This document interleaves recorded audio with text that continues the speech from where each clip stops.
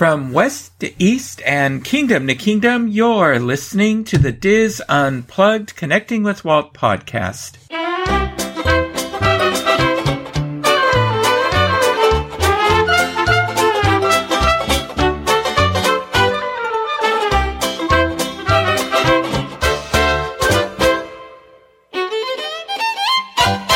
Connecting with Walt is brought to you by Dreams Unlimited Travel, experts at helping you plan the perfect Disney vacation. Visit them on the web at dreamsunlimitedtravel.com. Hey there, hi there, ho there, and welcome to episode 185 of the Diz Unplugged Connecting with Walt podcast.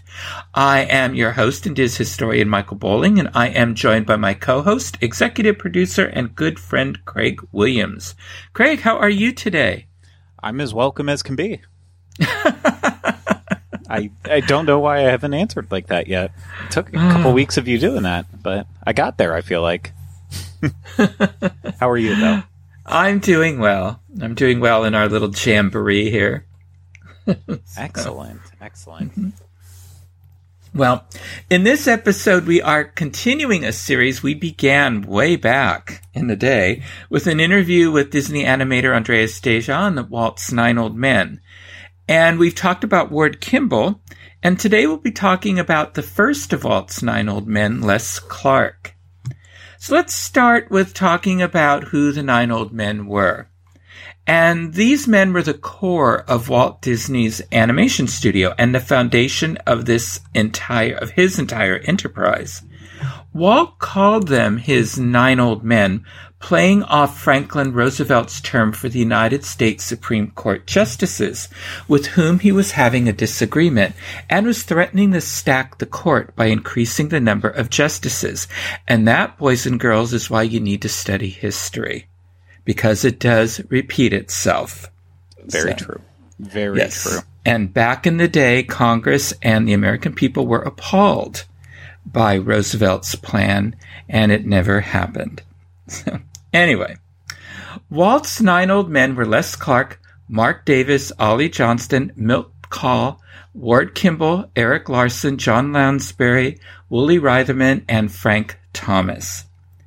However, these men were not the first group of animators important to the history of Walt's animation legacy. An earlier group had been instrumental to Walt's success, from Steamboat Willie in 1928 to Snow White and the Seven Dwarfs in 1937. Art Babbitt, Norm Ferguson, Ub Iwerks, Ham Lusk, Fred Moore, and Bill Tytla were the veteran artists who trained the Nine Old Men, who later replaced these veteran animators. These weren't the only artists Walt relied on. There were dozens of other key artists, men and women, who worked at the Walt Disney Studio alongside the Nine Old Men, who were just as crucial to the art of animation and the success of the studio. However, Walt's brand name for this lead group of animators, Nine Old Men, stuck, and journalists and historians began using it, and it has become a part of Disney lore. Although Walt's Nine Old Men were united in their efforts to realize Walt's vision, it's not clear if they ever saw themselves as a group. Friendships and rivalries grew amongst them. Despite being regarded as a group, they were individual artists who approached their craft with unique strengths, styles, and attitudes. They also did not work together on the same films. What films they did work on was dependent on who Walt felt had the talents a particular project demanded. They may not have been united by their approach to art or the films they worked on, but they were united by their belief by Walt's genius, and together they created some of the greatest animated films, even by today's standards, and it is important that they are remembered. Leslie James Les Clark was the first of Walt Disney's Nine Old Men. He joined the Disney Brothers studio in 1927 and was the only one to work on the origins of Mickey Mouse with Ub Iwerks. Les Clark was born in Ogden, Utah in 1907. He attended the elementary school there until his parents decided to move to Los Angeles when Les was a teenager. It was there that he graduated from Venice High School, 4 days before he began working for Walt Disney on February 23, 1927. He was the oldest of a dozen children and had great maturity as well as a great work ethic. Les first met Walton Roy Disney in 1925 when he was a high school student working part-time at a confectionery shop that served ice cream on Vermont Avenue near the Disney Brothers studio. Walt had complimented Les on the lettering he made for the menus on the mirrors at the confectionery shop.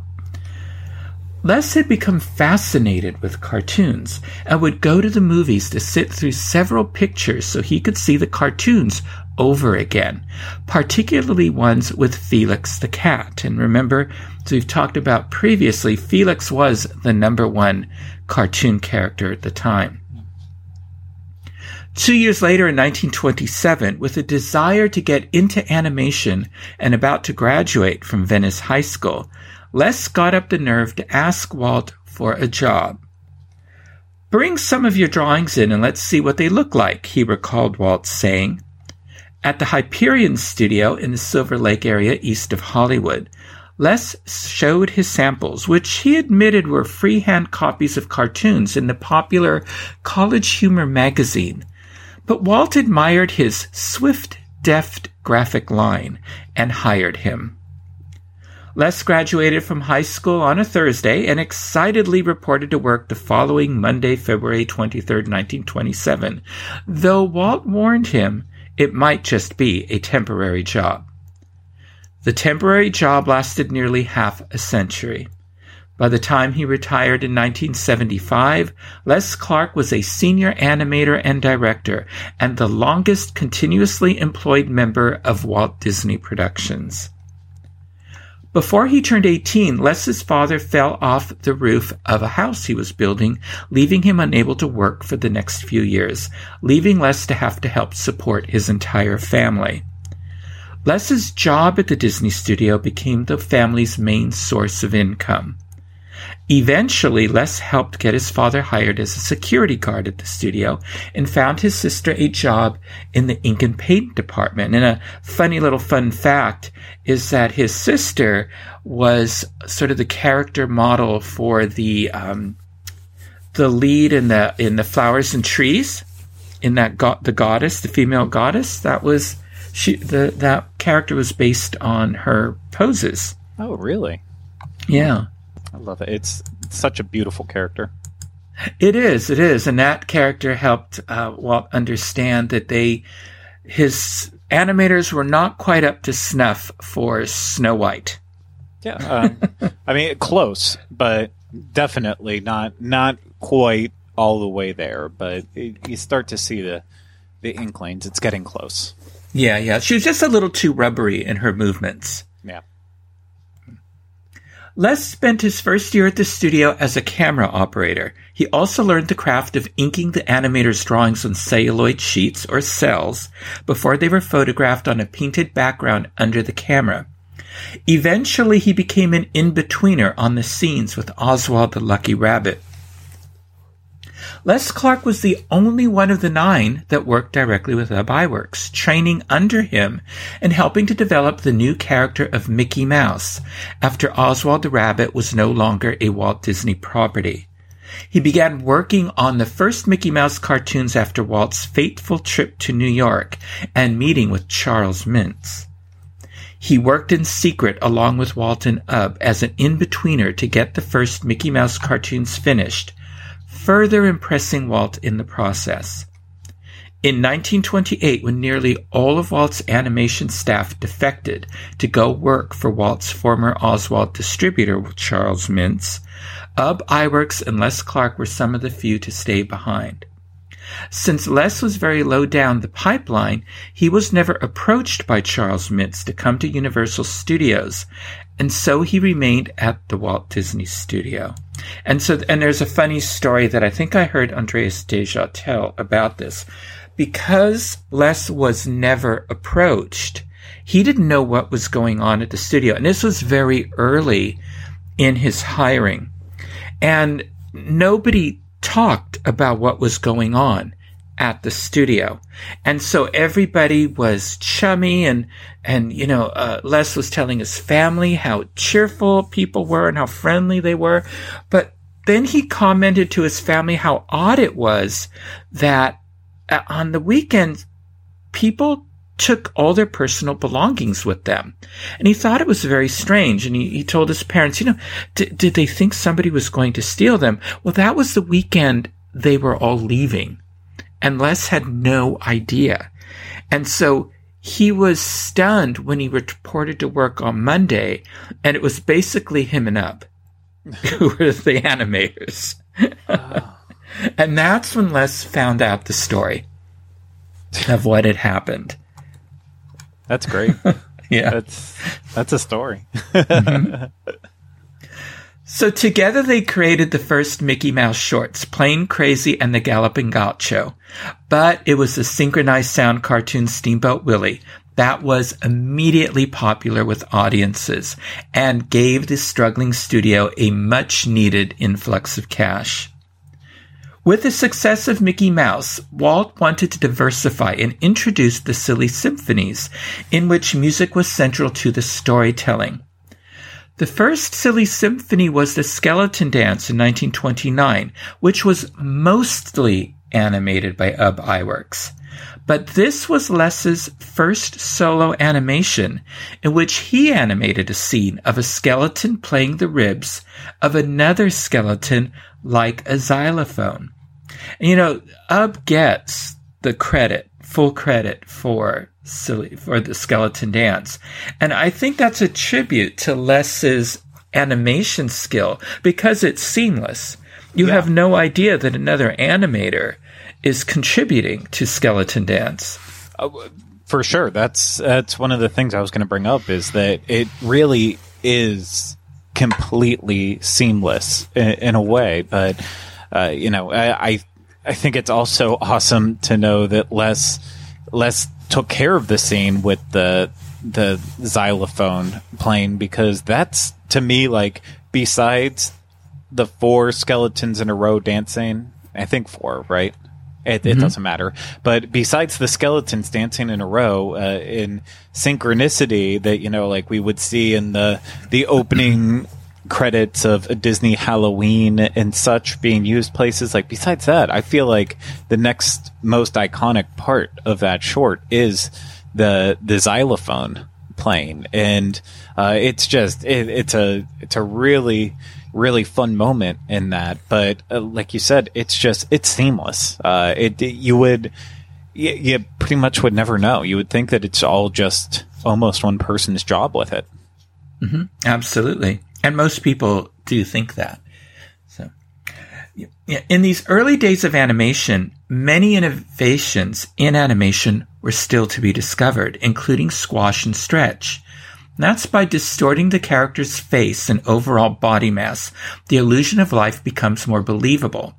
And it seemed that by showing the change within the rhythm of the character, the animated performances became much more convincing to audiences. In the Mickey Mouse short Orphan's Benefit, Les used squash and stretch with the character of Clara Cluck. In this film, Miss Cluck portrays an opera singer during a talent show that is hosted by Mickey Mouse. And we've talked about Orphan's Benefit recently, but we talked about Donald Duck's performance in this short. But Les animated Clara Cluck when she was entering the stage with a weighty walk. And her, shall we say, overly generous body parts move with overlapping motion. And the effect is both entertaining and convincing. And as she sings, Les uses dramatic distortions in her body to emphasize the high notes. And I think he really brings to life a relatively unknown character and makes her one of the highlights of Orphan's Benefit. Yeah, I definitely. It's hard to not say the biggest highlight of Orphan's Benefit. It's perfect animation again. I know that's going to be kind of the repeating theme throughout this, but it's what you get from someone who is a master. Mm-hmm. Absolutely. Yeah.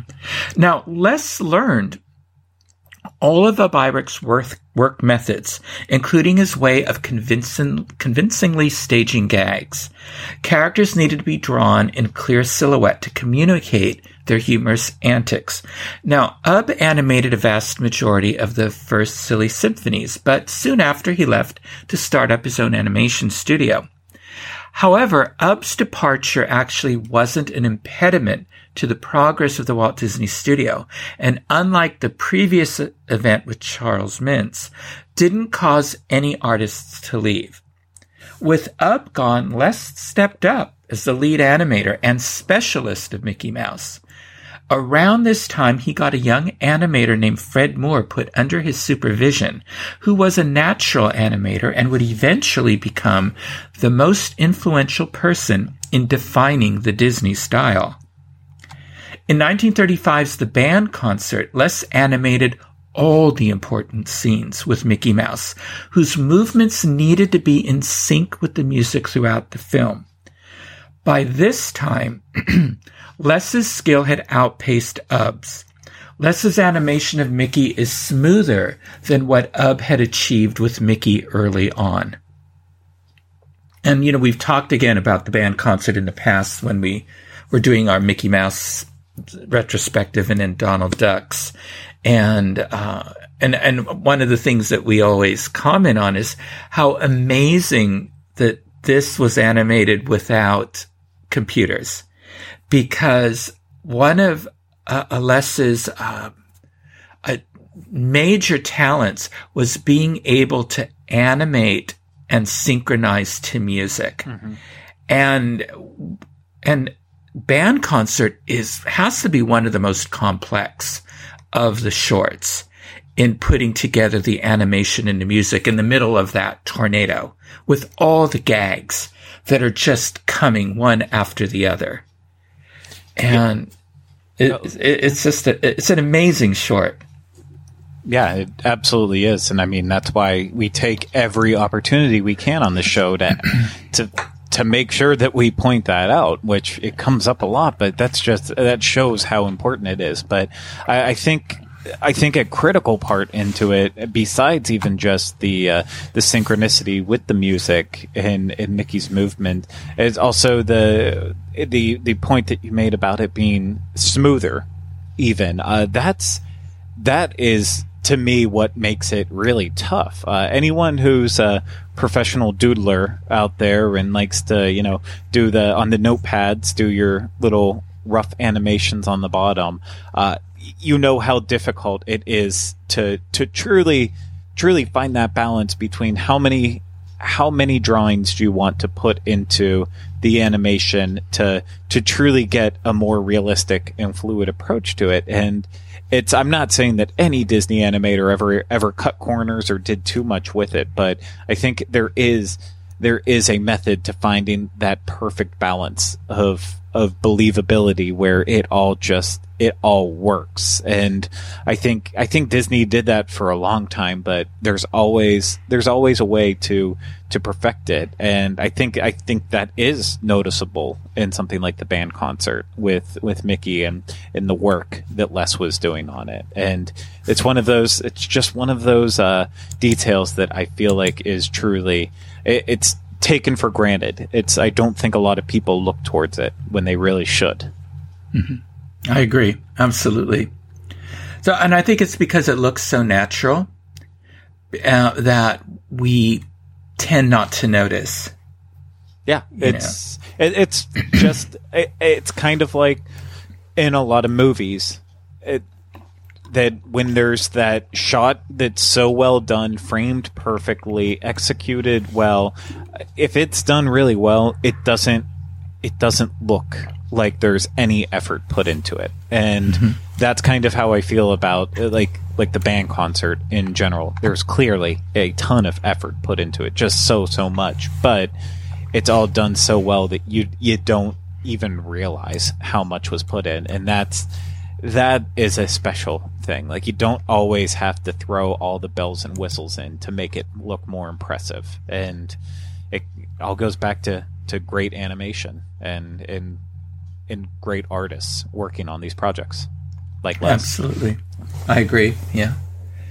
Now, Walt's ongoing demand for improved animation performances would continue to push his animators into new heights of character animation. Fred Moore, whilst assisting Les Clark, came into his own as an animator in the 1930s. He never seemed to struggle with any of his assignments, and everything he drew had great appeal and personality. Walt Disney encouraged his animators to study Fred Moore's style so they could capture some of his charm in their own work. By 1936, Fred had redefined the design for Disney characters, and his drawing style had influenced the entire studio. We get into this more go back and listen to our series we did on Mickey Mouse, and we talk a lot about Fred Moore and his contributions in that series. Yeah. One change Fred made was how characters' eyes were animated. Many of the early characters were drawn with simple oval eyes painted a solid black. Fred created realistic eyes with oval white shapes drawn with small black pupils, giving a greater range of facial emotions to the characters. Art Babbitt and Les Clark made full use of this style when they animated Abner the Mouse for the short The Country Cousin. Both artists pushed the boundaries of elasticity when it came to exaggerating the expressions. Les animated a series of scenes in which the country mouse, looking at the mountains of human food, cannot help himself but stuff his mouth in the broadest way possible. And I do think this is where we do see a big, change in how expressions are used in characters. There's some great movement forward, and also squash and stretch was really used effectively all throughout this short. We talked about it. We were talking about, I think, Turner Classic Movies from the Disney Vault when it was on. Yes, I believe that was when we talked about it. Mm-hmm. In the mid-1930s, a large number of artists who had gone to art school would later become very dynamic personality animators were hired by Walt.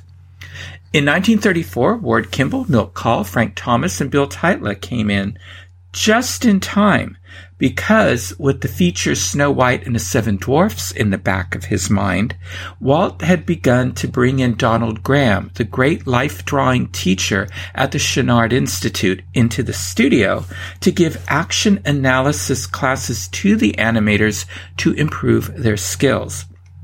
Les was an avid attender of these classes, which helped him continue to develop his skills as an animator and a draftsman and keep up with the drastic changes in animation going on very quickly at the studio. He didn't fall behind as many of the older animators who, like himself, hadn't gone to art school, were beginning to fall behind. And that's the reason why some of the earlier animators with the Walt Disney Studio really didn't last with the studio. And there are many reasons why some of them didn't, and why some never really made it into like the 9 old men, let's say, category. But because they didn't keep up.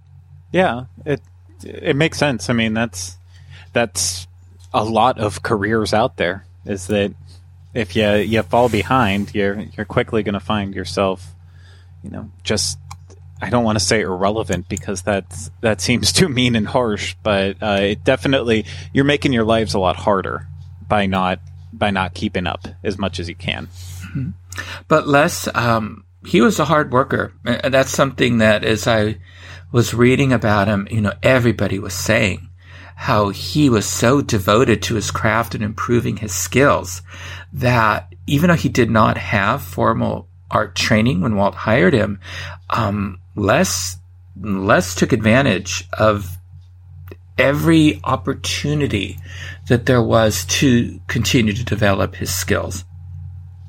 Yeah, well, and that's what you have to do. I mean, it's again, a lot of careers, especially in the arts and creative sides. I mean, just with what I do with the stuff with the Diz and podcasts, if there's something that I don't know, and that's as technology has grown since I started this job and since I went to school 15 years ago for this stuff. A lot changes in technology quickly, and I have to work after hours overnight sometimes to try to figure out how to do things that are still required for my job in order for me to keep up and stay up to date. And it's just, that's one of those, it's things where it just comes down to being work ethic and then drive to be better. And it's not a surprise that Les Clark had that in him.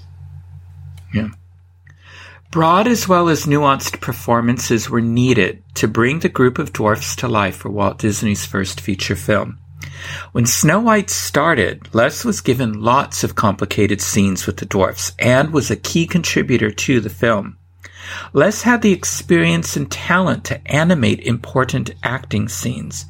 Fred Moore's cartoony designs of the dwarfs allowed for the rich, fluid movements that most animators enjoyed creating. Les's most important scene in the film is when the dwarfs are dancing in the silly song sequence.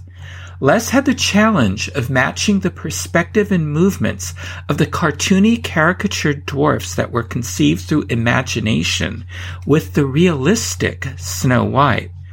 Whilst Snow White was animated based on reference from live-action footage, Les had to draw the dwarfs entirely from imagination. With the many different camera angles, perspectives, and silly dance moves, this was no mean feat. But Les, as usual, dedicated himself to the task and worked his hardest with great success. He animated several scenes of the dwarfs playing different instruments, including Sleepy playing the flute. At one point, Sleepy pauses and yawns, when suddenly a pesky housefly flies into Sleepy's wide-open mouth. The fly is quickly chased away with brisk hand gestures. Although the scene is just over 6 seconds long, enough time is given to each part of the performance: the yawn, the invading insect, Sleepy's realization of what has happened, and his swift action to swat away the fly.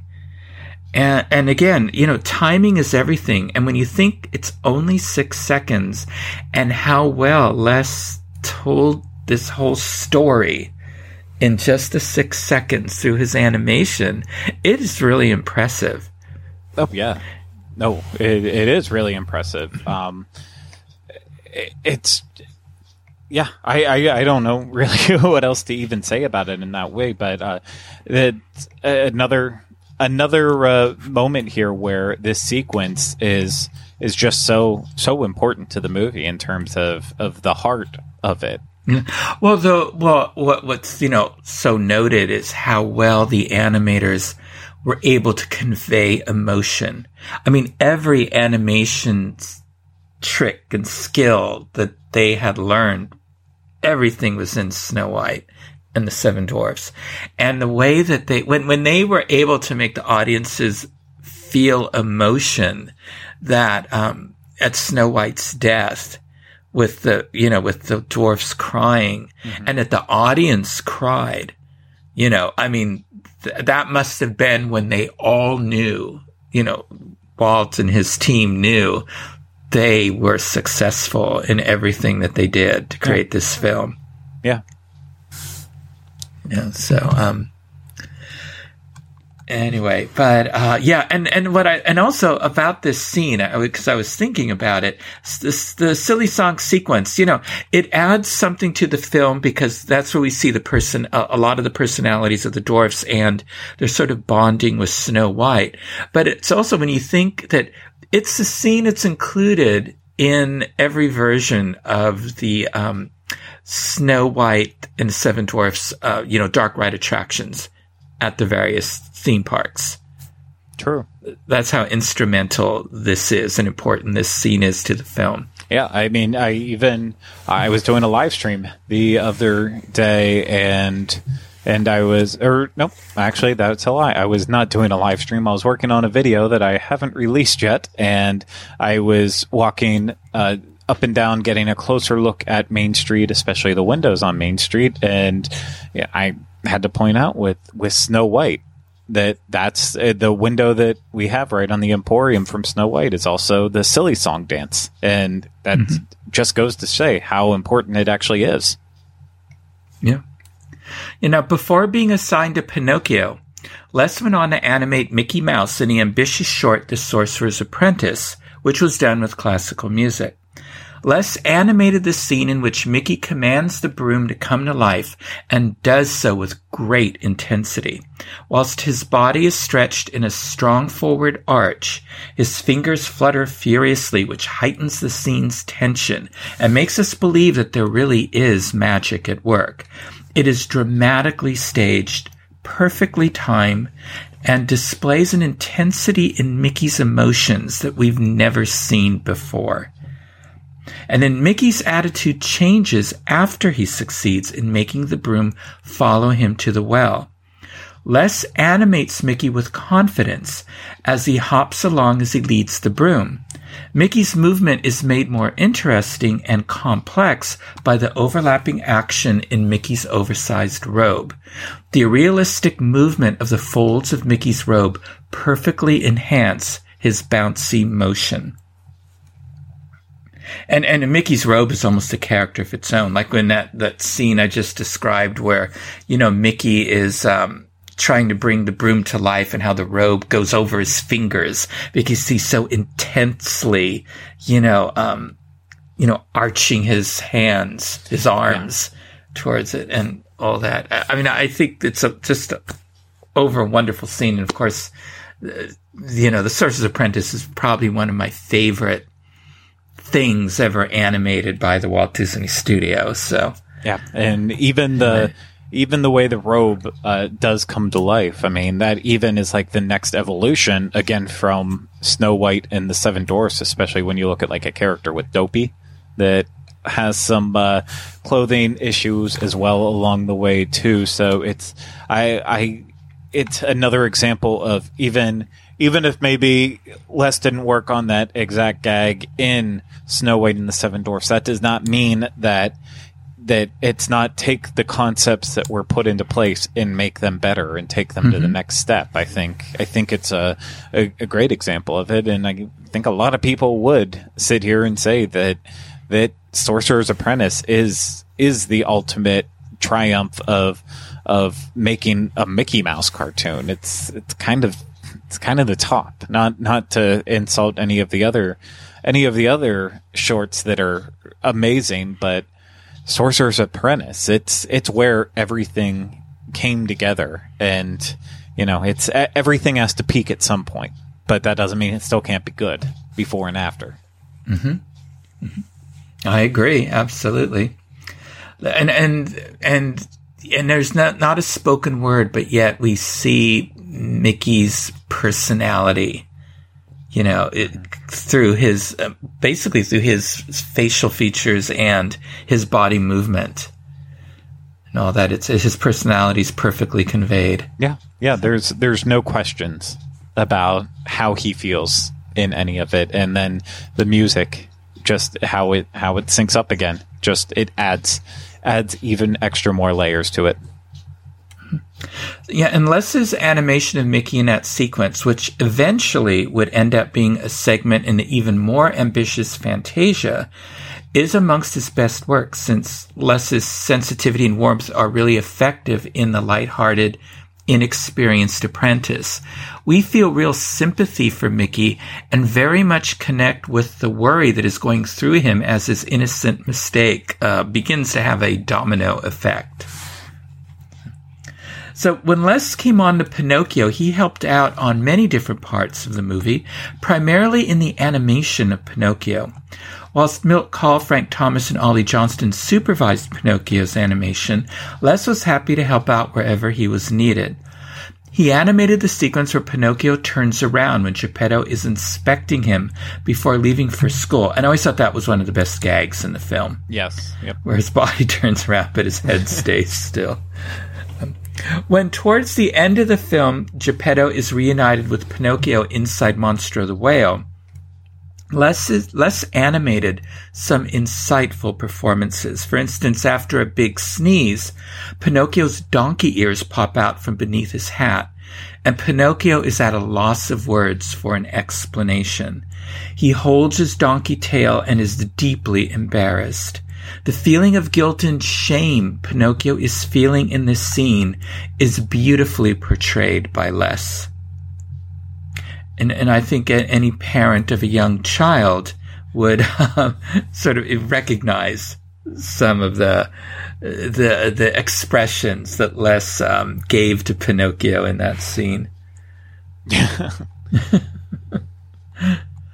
After Pinocchio, Clark returned to Fantasia, where he animated the Sugar Plum Fairies and other various sprites in the segment The Nutcracker Suite. The development of specific personalities were not required for this segment.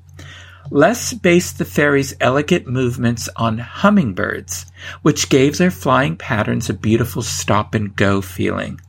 Les drew these delicate fairies with sizable wings and long legs, which helped to define their charming female poses. And again, this is another one of my favorite scenes out of Fantasia. Yeah, it's like when you watch this around Christmas time, I know that Nutcrackers is Christmas, but this is like the segment that I feel like defines why you watch Fantasia in this version of the Nutcracker Suite around Christmas time, because it's just the way the Sugar Plum Fairies are dancing and bring in that frost winter element. It's just it's so chilling, it's so realistic, and it's just top-notch animation. Mm-hmm. The delicacy of the animation just always dazzles me. Yes. In this scene. Yeah. Walt was pleased with Les's Mickey in Fantasia, Sorcerer's Apprentice, and especially liked his delicate handling of the Sugar Plum Fairies in A Nutcracker Suite. Throughout this time, Les's connection with both Walt and Roy grew, and he played polo with Walt regularly. In 1940, Les was given the honor of having a seat on the newly formed animation board, which he would serve on for many years. Instead of going on to the realistic low-key Bambi, Les was assigned to the cartoonier Dumbo, where he animated some scenes of the title character, particularly in the clown act sequence. In 1940's Fantasia, Mickey Mouse conducted the universe, but in 1942's The Symphony Hour, he conducts an orchestra which includes classic Disney characters, Donald Duck, Goofy, Clara Cluck, Clarabelle Cow, and Horace Horsecollar.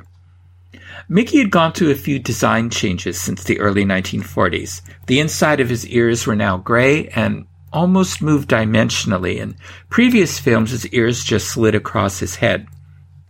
His torso was now a bit smaller, and more volume was given to his nose, hands, and feet. Les animated the opening scenes when the musicians tried to follow Mickey's lead. Les made this scene visually interesting by varying Mickey's hand gestures just enough to give the animation texture. Each hand action needed to end 1 or 2 frames ahead of the actual sound in order to feel in sync with the music. And I recently rewatched The Symphony Hour, and it's hilarious because, of course, it all goes terribly wrong because Goofy has a mishap with the instruments when he's delivering them. But when you watch Mickey's hand gestures as he's conducting, again, there's the detail and the fluidity of movement in his fingers and hands. Really impressive. Yeah, that's one that I need to rewatch because I think it's been a while and I forgot. This was the last thing that I kind of forgot to prep up on for this episode, but from my memories of it, I remember truly enjoying it, like everything else we've talked about. Mm-hmm. Yeah, it has those of you who remember Spike Jones, it has a Spike Jones kind of element, musical quality to it. So Now, during World War II, Les stayed at the studio animating the war shorts, including the Oscar-winning Der Fuhrer's Face, where along with Milt Neal, he created many of the key personality scenes of Donald Duck, showing his turmoil and anxiety of being in Nazi Germany. And in our next installment, we'll continue to take a look at Les's accomplishments at the studio during and after the war. Now it's time to take a look back at This Week in Disney History.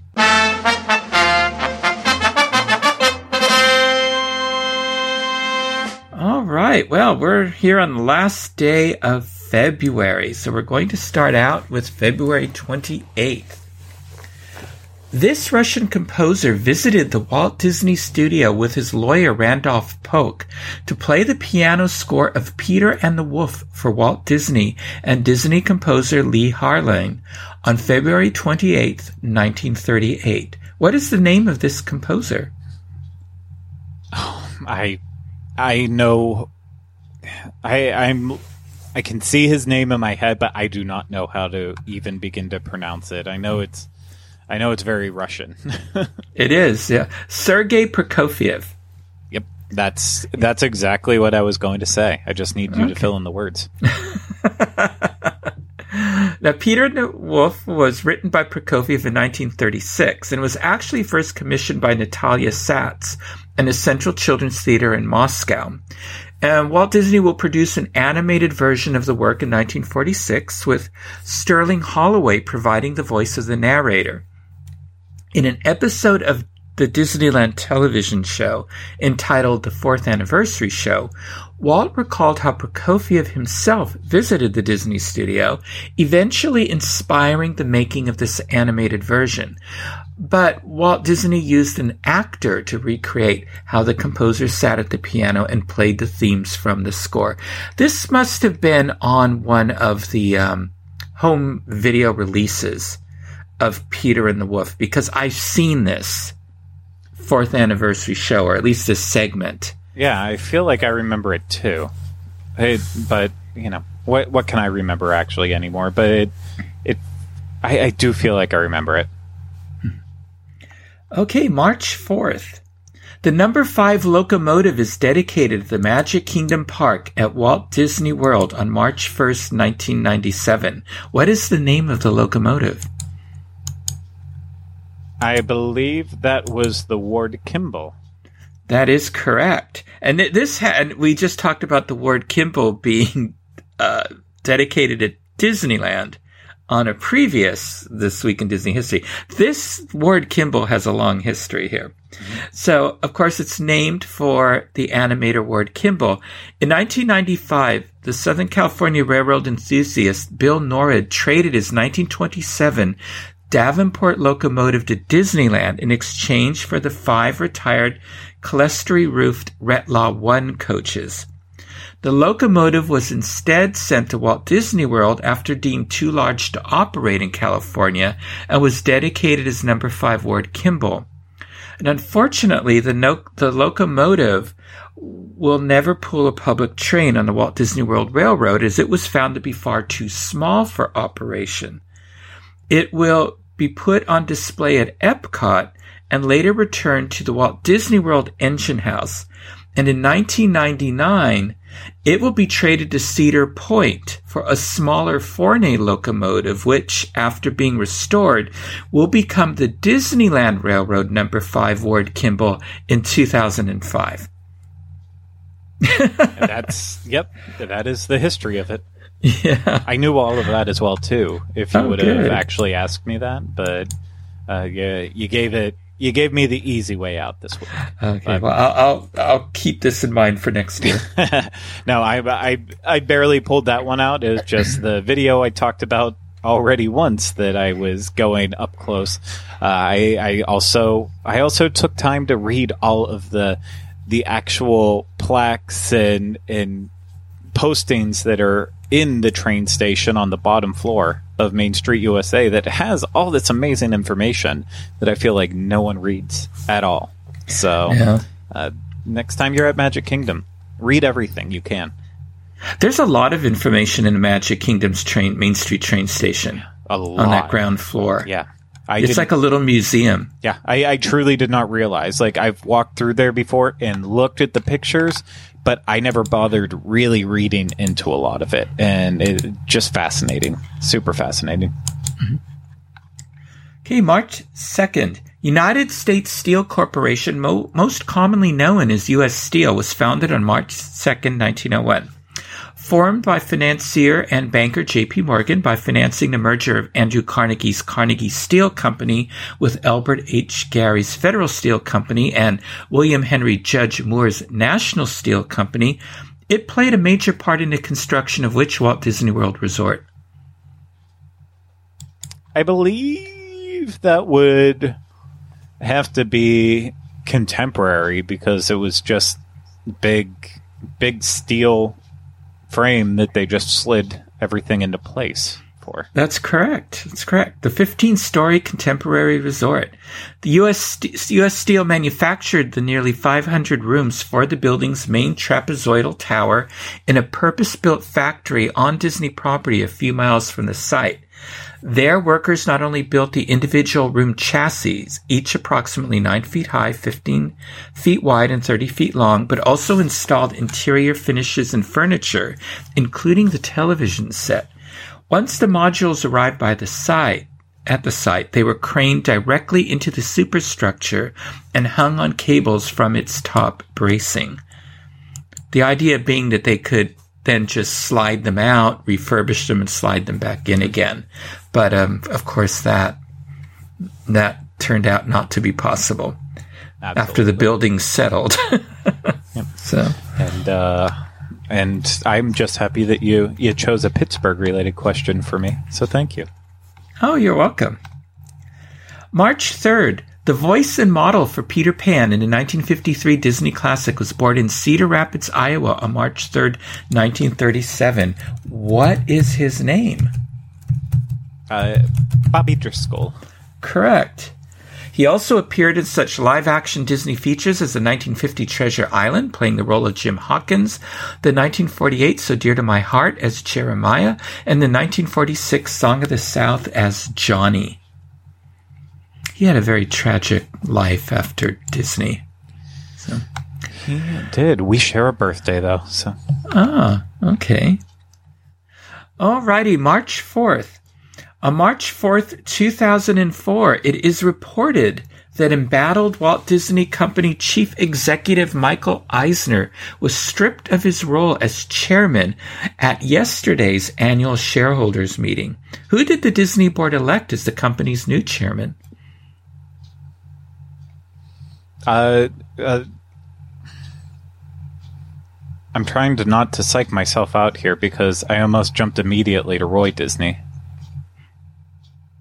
No. I know it's not that, though. Obviously. He was behind this, though. He was behind all this maneuvering.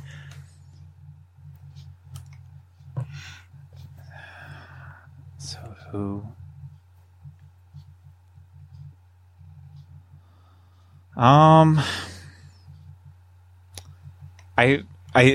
my head is just not, I'm not there. Who is it? Disney's board elected former United States Senator George Mitchell as the company's new chairman. I was not getting there. Yeah. And I didn't even know why they elected him. I think he was a compromised vote, I believe. Eisner will continue to keep his position as chief executive, even though 43% of shareholders voted against him in an unprecedented protest. Are you saying that people don't remember him now for his greatest contributions and appreciate him forever for his hard work? George Mitchell? Yeah. I doubt they remember him as being on the Disney board as the chairman. He did other things. I mean, clearly I didn't remember, so. Okay, March 5th. What attraction opened in the Imagination Pavilion at Epcot Center on March 5th, 1983? I believe that would be Journey into Imagination. That's correct. Presented by Kodak. Journey into Imagination, this version features the Dreamfinder, the attraction's pilot, who teaches Figment, a small purple creature with orange steer horns voiced by Billy Barty, to use his imagination. The ride features the song One Little Spark, composed by the Sherman Brothers. The Imagination Pavilion, featuring the Magic Journeys film, has been open since the park's debut on October 1st, 1982. Oh, here's another one where a pavilion it went so terribly wrong. Yeah, and it will never be fixed until, unfortunately, it's probably gone. But we also don't want that, so it's a tough one. It's really tough. It is. March 6th. This character, actress, and voiceover performer passed away at age 87 in California on March 6th, 2000. She was the voice of Clarabelle Cow from 1933 to 1990 in such shorts as Mickey's Melodrama, Mickey's Fire Brigade, Mickey's Amateurs, and The Prince and the Pauper. She also supplied various voices for the Old Mill and Donald's Ostrich. She may be best remembered for her role as the no-nonsense chocolate factory supervisor on I Love Lucy, and her semi-regular roles on the sitcoms The Beverly Hillbillies as Alverna Bradshaw and Petticoat Junction as Selma Plout. What is her name? I don't know. I'm going to let you give it to me. Elvia Allman. But you can probably picture her. I mean, I can... I can picture her from, you said the moment in I Love Lucy, but I did not know her name. Yeah. I didn't either, to be honest, until I came across this. I thought, oh, no, this is a fun little fact. And she played on all those 60 sitcoms. Sitcoms 50, 60. There's almost... You'd be hard pressed to find one she hadn't been on, and she'd been in a ton of movies too. And but it's funny, those character actors, of which that seems to be a craft that has almost died out. We should know her name because she was on virtually every sitcom there was. Andy Griffith's show, she had a role. I mean, she did all kinds of stuff. So, it's really tough, like the character actor, because it's hard. It's hard being just like typecast in these kind of roles, but they're some of the most memorable characters that really leave that long-lasting impression. But then, you're also an actor. You don't want to get typecast. You don't want to do the same things over again. But there's no doubt when you lose a great character actor one day that everyone eventually is going to be like, oh, yes, I know them from that or that or that. And you just never connected the dots. And it's clearly Elvia. But a tribute to character actors, too, is that they can be on the same television series playing different characters, and they look the same, but you totally believe they're different characters. Because I'm binge watching the Andy Griffith Show. I sometimes watch it at lunch or doing something, and there's one character, I couldn't tell you his name, but he was also on Gomer Pyle's show. He has already played, I think, 6 roles on the Andy Griffith Show, and I'm only in season 5. It is a different character every single time, and it's totally believable that he's a different character, and he looks exactly the same. Yeah, sometimes he's wearing a hat, sometimes he's not. And that still happens sometimes, not to the level you're saying. Maybe like twice on the same show in a different character. And usually that happens though when it's someone who comes in for a bit part or a cameo and then ends up becoming a part of the cast later on, or just a bigger role than just a small cameo. But yeah, that's back in the day, completely different. Yeah. I mean, people could make their whole career on just being a character actor or actress. Yeah. A lot did. Well, Craig, not only we have your birthday coming up, so happy birthday. Do you have any special plans? Oh no, it's hard to beat. Last year, my birthday was on the opening media day of Mickey and Minnie's Runaway Railway. So after that, it's kind of impossible to really top any birthday celebration like that. So I'll probably do the normal celebration of everyone who's had a birthday in the middle of the pandemic. Sit at home and enjoy being around my wife and my dogs, and think about all the things I have to be lucky for, and just make the best out of the day, and probably work a lot. I should probably go to work because I believe it's the first day of the Flower and Garden Festival at Epcot. Oh, my favorite festival. Yeah, I guess I should go to work. I don't know. We'll figure that out. Well, I'll look forward to seeing all your photos and videos of the topiaries and merchandise. I want to know what merchandise there is. Let me know if there's any garden statues. I would absolutely. They didn't make any last year, so I want a new garden statue. Anyway, but happy birthday! Thank you. To you. I hope you have a fun day. I want to acknowledge another anniversary, and it's important to this show, Connecting with Walt, because we are a spin-off. Speaking, we're talking, about television series and all that.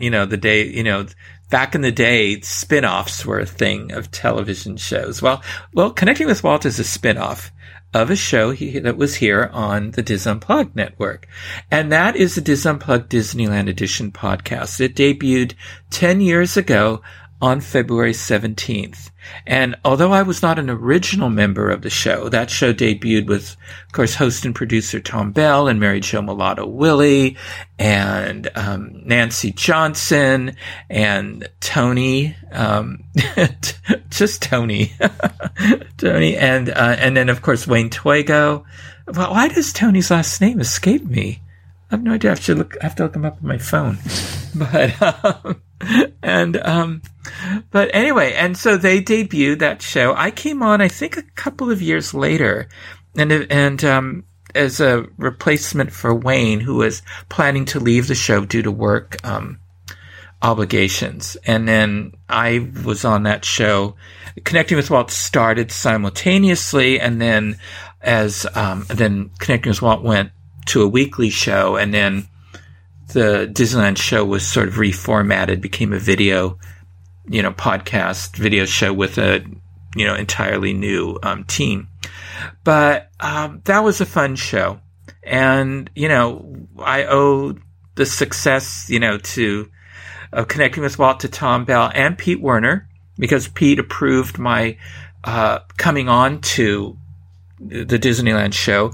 And then when people who listen to the Walt Disney World show, give a little history, who listen to the Walt Disney World show, said, hey, you have somebody talking about Disneyland's history. We'd like to know a little about Walt Disney World's history. That's when Pete reached out to me about expanding the history segments, which the discussions eventually evolved into the creation of Connecting with Walt. That was named by my late wife, Carol, as that we were struggling for a name of the show.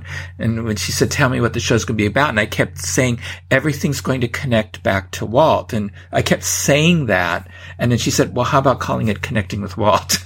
So anyway, and so I just want to acknowledge the Disneyland team and thank them for everything. They remain dear friends and family to me, and we had a lot of fun together. Yeah. So, and we still do when the park reopens. I'm sure we'll get together again. Yeah, you guys were supposed to have a big meetup with all of you and Tony Spatel. Spatel, thank you too, Lord. I am getting old. So. I had to stop and to him like, what name am I trying to think of? Because I had Spatel at the tip of my tongue, and then the last thing I wanted to do was throw out a wrong name and be like, well, we've had him on this show how many times? I should know it by heart. But it's, at least for me, I can say that I'm just terrible with last names. I am too. Yeah, I am too. So that's it. I wanted to acknowledge that anniversary because there's a direct connection to this show from the Disneyland Edition podcast. Yes, we were supposed to get together, and then the pandemic hit. I had my surgeries. The pandemic hit. I mean, everything happened. So we will, once Disneyland reopens. They announced today the Grand Californian DVC Villas are reopening in May, which is exciting. That is exciting. Yeah. I have my reservations in December for the villas that I made, I don't know, a month or two ago. Yeah. So. I would. Not my favorite hotel on property, but you know what?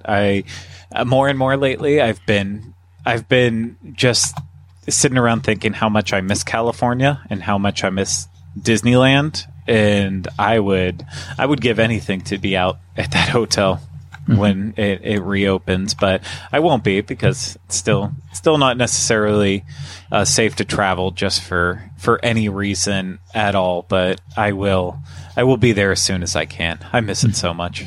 Yeah. Oh yeah, me too. So, well, I know we were talking before the show. You've had your adventures on Twitter lately, and I had one too, and it was not quite as dramatic as yours, but mine, I'm enjoying WandaVision immensely. And so what really ticked me off last Friday, because I'd heard, on Good Morning America, they were announcing, what was going to happen for Walt Disney World's 50th anniversary. So when I woke up in the morning, I thought I'd go on, and this was like at 5:30 or something in the morning. I'll go on Twitter to see what is the announcement. The first 5 Twitter posts I saw were all people spoiling the ending of WandaVision. Mm-hmm. And I was so angry because I thought, what sad, pathetic little lives you people lead. That you have to, okay, fine. You woke up at midnight or 3 a.m. or whatever it was to watch it, and that's fine. I wish I could do that. But to then ruin it for everybody, because you have to post not only the ending, but then you have to do a screen grab of a pivotal moment and put it on Twitter. And then, you space a little, you write spoiler and space a little, thinking those spaces make any difference, like you're hiding it. And for the first time in my life on Twitter, I blocked people because I thought, I don't want to see ever again anything you have to say. So yeah. I don't understand why people do that. No, it is so frustrating. And it's really, really, really stinks with Disney Plus when it's on, the West Coast. A lot of people are up at midnight for it, and we have to wait until the next morning. And especially for me, where it's literally part of a job that I have to get up and check social media, make sure I know everything that's happening. And I have to literally battle around trying to avoid spoilers, and it's just I get everyone's excited about wanting to talk about it, but I feel like we've been through enough shows now where we all acknowledge give it at least a weekend. Wait until if it comes out on Friday, wait until Monday, and then take it as a water cooler topic. Everyone's back to work on Monday. Now we can start talking about the show bigger. It's just because, just because you were able to watch it doesn't mean that everyone else was able to watch it right away. And it's just, I feel like we should have figured this out by now, but we really haven't. And if you want to talk about it immediately because you're excited, there's plenty of forums online that are discussing this, where they label it, Disney Plus spoilers or WandaVision spoilers and all that. So at least people have to click on it and purposefully go into it. So go there and talk about it, but don't ruin it for everybody. Yeah, that's very true. I mean, it's even though it seems very old school, message boards still very, very much exist, and they are out there, and they are providing a way to have these discussions with with like-minded people who also wouldn't be visiting them unless they are in and they know about everything that's happening. So that's a very good point, that not everything necessarily needs to be talked about on a certain platform, in this case being Twitter. You don't need to just go straight to Twitter to post about it. There are better places. Mm-hmm. So anyway, well, and now a new series has been announced. Ronald D. Moore, he's now developing a Magic Kingdom TV universe like the Marvel MCU for Disney Plus, and his first project's going to be the Society of Explorers and Adventurers. He's going to write it and be the executive producer. It's loosely based on the fictional organization of the same name that's part of Disney theme park lore. There's something in just about every Disney theme park around the world now that has the SEA. Yeah. It's funny because in one of them, Joe Rohde is the image for the SCA member in that particular park. But of course, he's moved on. But I'm looking forward to this. I hope it's good.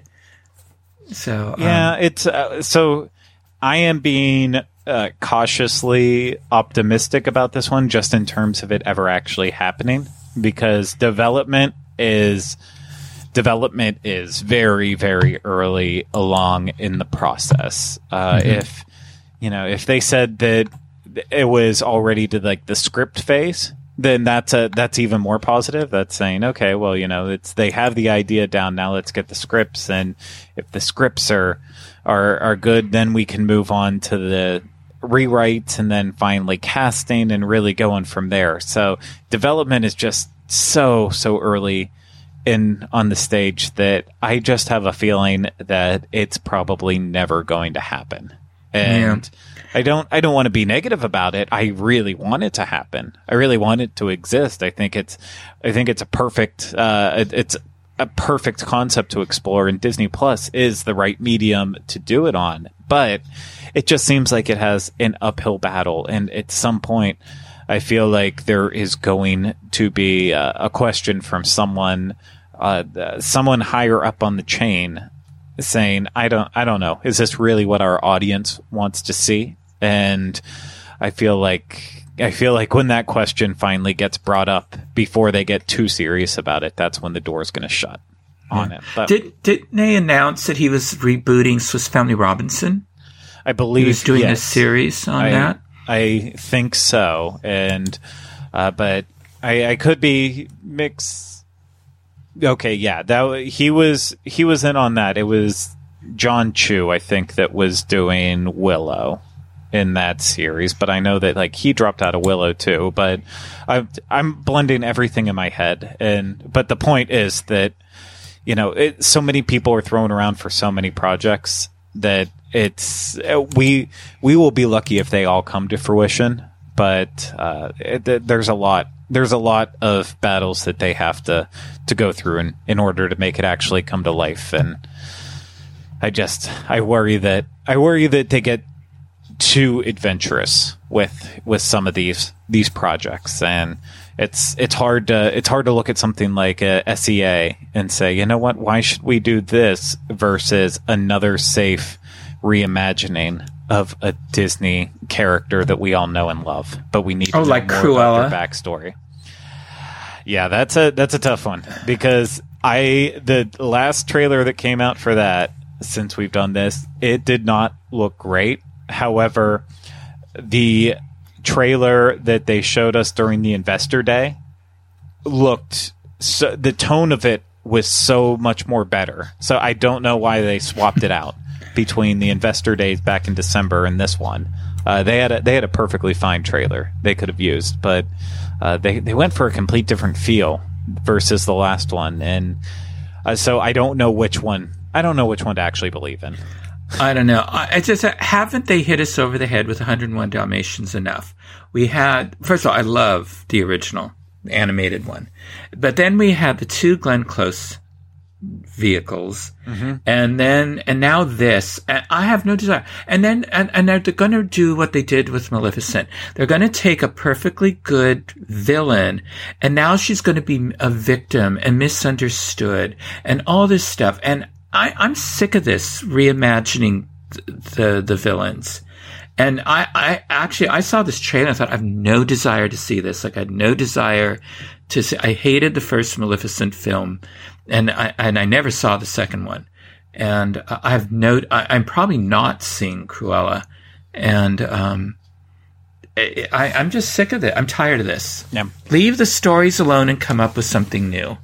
That's a hard part. I adore Emma Stone, and I do like a lot of the cast that has been announced for it, and I'm very interested in it. But you have to stand back and ask the question, as always, like, could this have just been a movie not necessarily about this character? Could you have just made a movie like this that restarted something new and fresh? I mean, it's very easy to borrow from ideas. It doesn't need to be the exact same characters that we already know.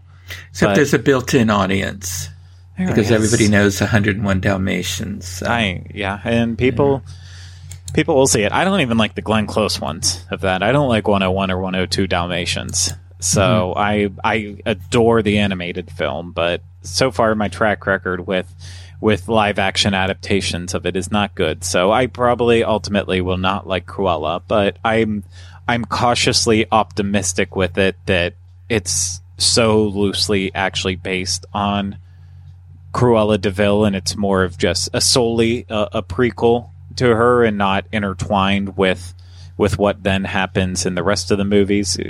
Like, I think I can be okay with it to an extent if it's that way, because ultimately we're also talking about different timelines. So you can't jump from the late 70s punk era of London to and back into the then they'll remake 101 Dalmatians live action with a bunch of computerized Dalmatians. So. Well, I have a feeling if that happens, it will be direct to Disney Plus. That seems about the only place that should go.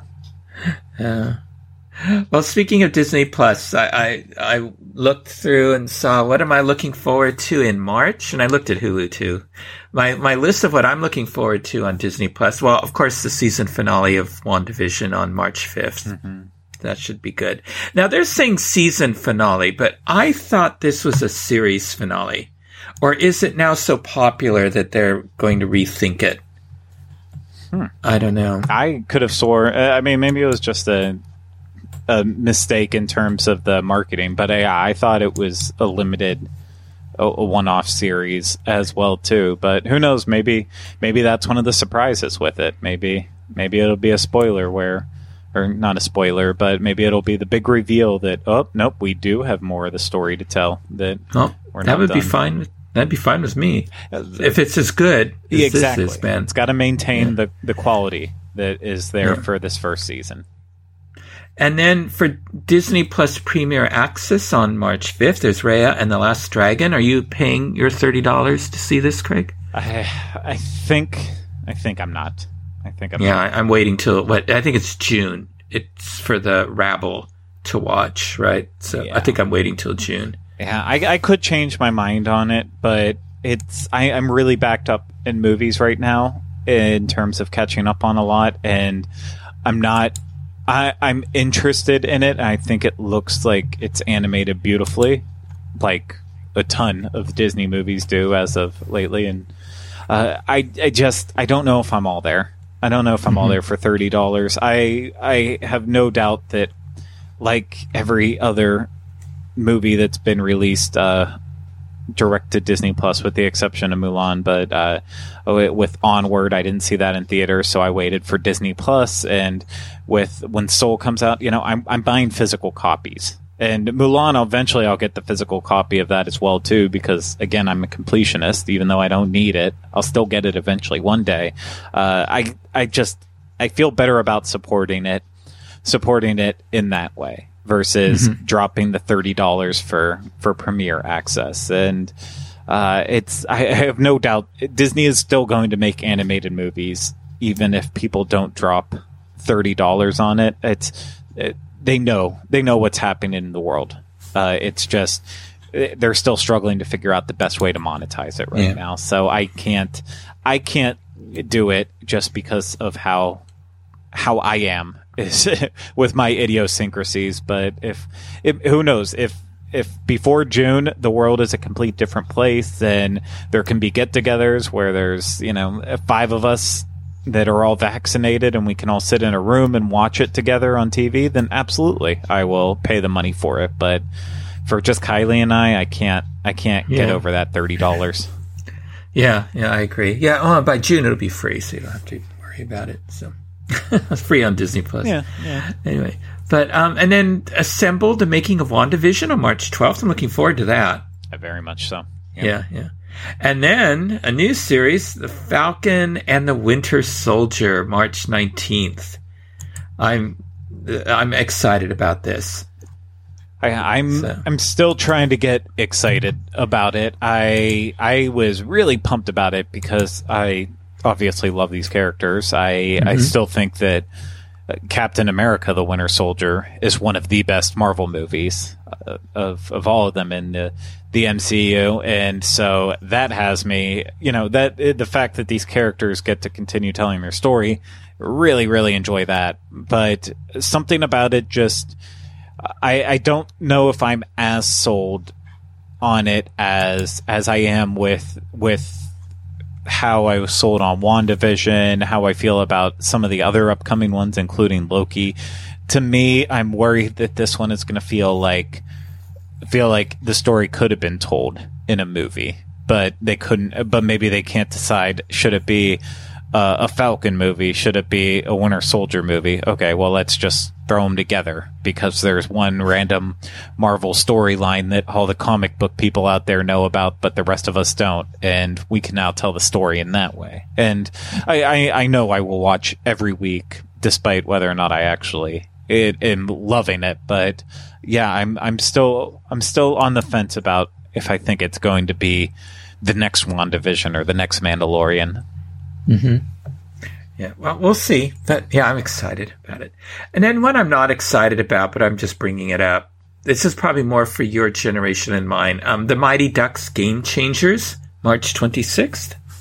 Yeah, it's of course I grew up with the Mighty Ducks. I mean, I've talked about them on here before. I'm excited to watch the first episode, but ultimately this is for the next generation. I mean, I feel like they probably are maybe even jumping the gun with this a little bit sooner than they should. The same way I felt about when Disney Channel did their Girl Meets World, the Boy Meets World spinoff. I know there are plenty of my classmates and people that were right around my age that already have kids and have had their family started up, but I feel like a lot of people my age still aren't quite at the point yet where they have 10, 11-year-olds that this would be like the chief demographic for. And so you're kind of missing out on the idea of, oh, I loved this movie as a kid, now I want to experience the show with you in that way too. I feel like it's a little soon for that, but I will. I'll give it a shot, but I don't think I'll stick with it. Just the nostalgia of Mighty Ducks isn't going to be enough to get me through. It has to be made that adults can truly enjoy it too, and that doesn't happen a lot with some of these Disney productions. Yeah. Although, boy, that little squirrel movie's gotten great reviews. I came very close to putting it on just because I didn't realize. I almost watched it. I'm going to watch it. Everybody I know who's seen it has loved it. And I subscribe to, I don't know, I think it's ebert.com. And so every Friday I get a whole list of movie reviews, and they love this film. Yeah, I think part of it too is that I didn't really know a lot about the cast that was in it. You see the girl and the squirrel in the poster and a lot of it, but like the parents in it are Ben Schwartz and Allison Hannigan, and loved Allison Hannigan on How I Met Your Mother for years and years and years, and Ben Schwartz is one of the greatest comedians around right now. So I feel like they found they found a lot of great supporting cast to actually be in the movie to make it that blend that I literally just said that I hope is in with Mighty Ducks is perfect for adults and for kids. And I mean, the list just goes on and on with great comedians that they got for this cast. So I'm going to watch it. It's on my list, but just we'll see how long it takes me to actually get there. Yeah. Anything else on Disney Plus you're looking forward to in March? I think you kind of knocked it out with the list. Okay. You hit all the big ones. Yeah. And Hulu, they're releasing a ton of stuff. The only one I think I'm definitely watching, Young Frankenstein. March 1st, movie. The great Cloris Leachman, who recently passed. I love that film.